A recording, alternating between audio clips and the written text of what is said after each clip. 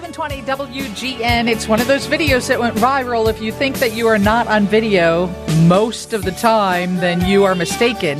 And it's that moment where the video of you doing something stupid goes viral, and then the whole world knows. This happened over the weekend. There's a general contractor at a site where condos were being built in Phoenix. I can't imagine this is the first time that he has insulted or used profanity when addressing someone who works under him.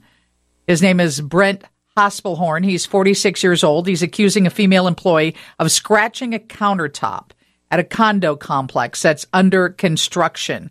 Apparently, he has berated other employees. Guadalupe Solano is a wife and a mother of three, and she's been an electrician for 7 years, and she's still in shock. She said the whole incident escalated within seconds. Patrick Dolan is our employment attorney that we like to turn to, and Patrick, of course, is in business with Karen Conti, our other favorite attorney. So what happens to this guy? I mean, because he touched her, is there then an opportunity for some kind of charge? Yeah, thanks for having me on, Lisa. There is, and apparently he was cited for assault, but there also can be civil liability consequences for him. I mean, first of all, as we all can see, that video is extremely disturbing. And I want to commend Guadalupe, the employee who suffered his harassment, his assault, for contacting police and then, getting this guy out of there. I mean, oftentimes employees, legitimately so, are concerned about retaliation, about keeping their job, about what's going to happen to them if they bring these things forward. And so it's really sad, but most employees don't because they're too scared.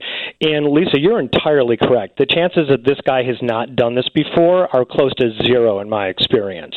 So I'm glad she called him out. I'm glad somebody took the video. I'm glad the video went viral on TikTok to provide notice to, bosses like this, employers like this, that you can't do that. And you're not going to get away with it, whether it be criminal charges or potential civil liability.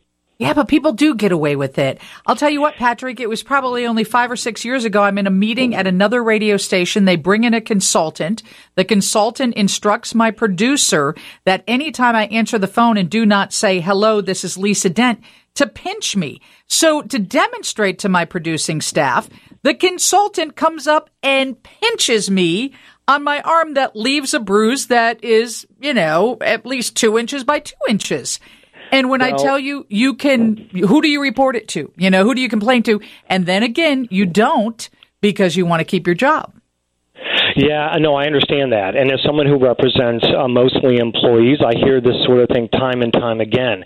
But if folks don't complain to their HR department and give the company an opportunity to do something about it, that person should have been fired. I mean, let's be clear. There's no reason for any sort of physical assault any place, any time during the workplace. So, the company needs to be put on notice of this and given an opportunity to do the right thing, which is terminate them, because if they don't, the company can be liable for negligent, hiring or retention if they knew about these things. And I know it's difficult, and I get that people are concerned, but bringing these things forward is really the only way it's going to get any better, I think. Right. So if you do work for people who are verbally abusive, is that something you take to HR, or do you address it with them first? Absolutely, you should.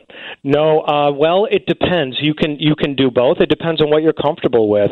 I would not foreclose the idea of going to HR because you talk to your boss. So the person who doesn't necessarily have to be your boss, the person who's actually harassing you verbally in the workplace. So make the company aware of it. And HR has an obligation to investigate that. And the company has an obligation to remedy that. If they don't, then they're going to be liable for whatever damages you suffer. Patrick Dolan is with us. You know him from Conti and Dolan. He's a partner at that law firm. We're talking about the Arizona construction worker who was slapped. She's been an electrician for 7 years, and the general contractor just berated her, and they must have had a camera set up because I don't even know why. I don't know who was filming or where that video came from, but it went viral. It was turned into a TikTok video. What happens when you work for a mom and pop place or someone that doesn't have an HR department? Yeah, that's difficult. I mean, you can still file a claim, for example, with the Illinois Department of Human Rights, because even if you're their only employee, someone who's the victim of sexual harassment or sexual misconduct like that, and I also mean that in an assault sense, too. That kind of behavior is illegal, and so if you're suffering those kind of things in the workplace, there are claims that you can bring, and of course, you can also bring an assault or a battery claim criminally.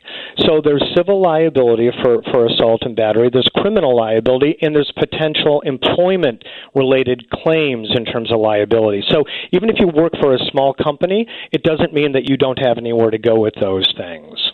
And who do people, what types of issues do people reach out to you about? Anything with regard to workplace. So things like this I hear, unfortunately, really often. I mean, it's prevalent in the workplace, these sorts of harassment issues, whether it be verbal or even physical sometimes. It's really disturbing.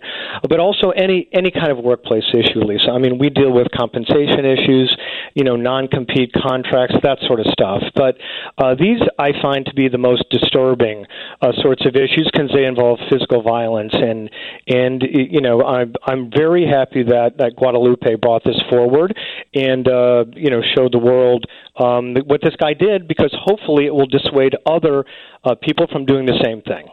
Thank you so much for joining us. Thank you, Lisa. Patrick Dolan, partner at Conti and Dolan here in Chicago.